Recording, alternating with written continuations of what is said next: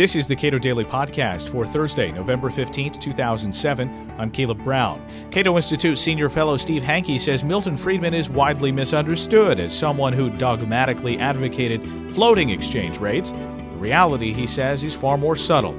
I spoke with him at the Cato Institute's Monetary Conference yesterday.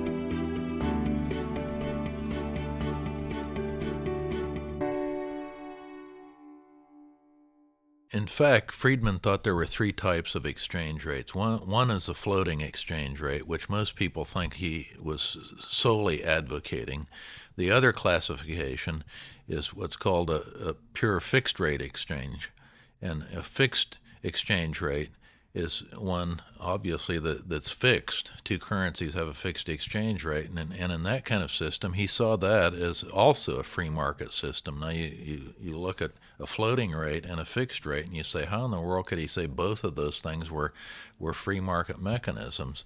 And they are, in the sense that with a floating exchange rate, obviously you've got a supply and demand of the foreign exchange, and it fluctuates back and forth, and you get an exchange rate that's determined in the market, and it's obvious it's some kind of free market for foreign exchange. With a fixed rate, it appears that it's some regulated government price. The price is fixed, like a rent control or something like that. Now, rent controls are obviously some manipulated government mandated price. But in the foreign exchange, you have to think of it as you've got two currencies that a central bank simply offers to exchange at a fixed exchange rate. You can freely convert it at a fixed exchange rate. So the central bank offers kind of an elastic supply of the domestic currency at that fixed exchange rate.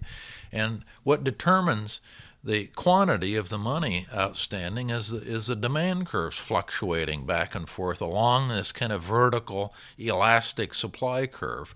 So instead of having a supply curve that's sloping upward like we normally think of with a regular foreign exchange market, and a demand curve that slopes downward, and the both of them are moving back and forth determining an exchange rate, with a fixed exchange rate, you've just got a vertical, I should say horizontal, a horizontal supply curve, and the demand curve for the local money is just fluctuating back and forth. Now, you say, well, two free market mechanisms. What was the third one? What was he complaining about? And he was always complaining, and he was against something that kind of looks like a fixed exchange rate. It's called a pegged exchange rate.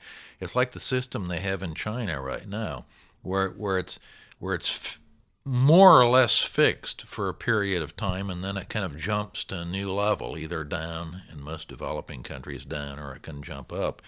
And that one really is a manipulated kind of exchange rate. So we've got one free market system is floating, the other free market system is fixing, and with a fixed exchange rate, of course, you don't have a central bank. You have like a currency board. And just exchanging money back and forth at a fixed exchange rate. And then you've got this third category of pegged exchange rate. Friedman was for floating in many situations, like big countries. He was for fixing and having a currency board with no central bank, but just exchanging money back and forth at a fixed exchange rate for most developing countries.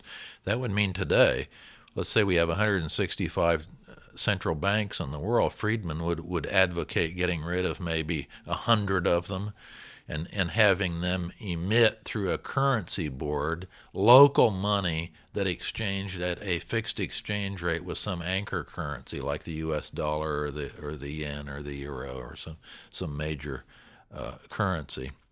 And he was always against pegged exchange rates. And most countries, for example, in Europe, and after World War II, what did they have? They had pegged exchange rates. So that's when he wrote his famous 1953 article, A Case for Flexible Exchange Rates. It was really a case for getting rid of the pegged exchange rates in Europe. And so you'd have full convertibility of the currency, no exchange controls, and free trade. He was always really focused on free trade and full convertibility of the currency with no exchange controls. That's why he favored both floating and both pure fixing, because you have no exchange controls in those two systems.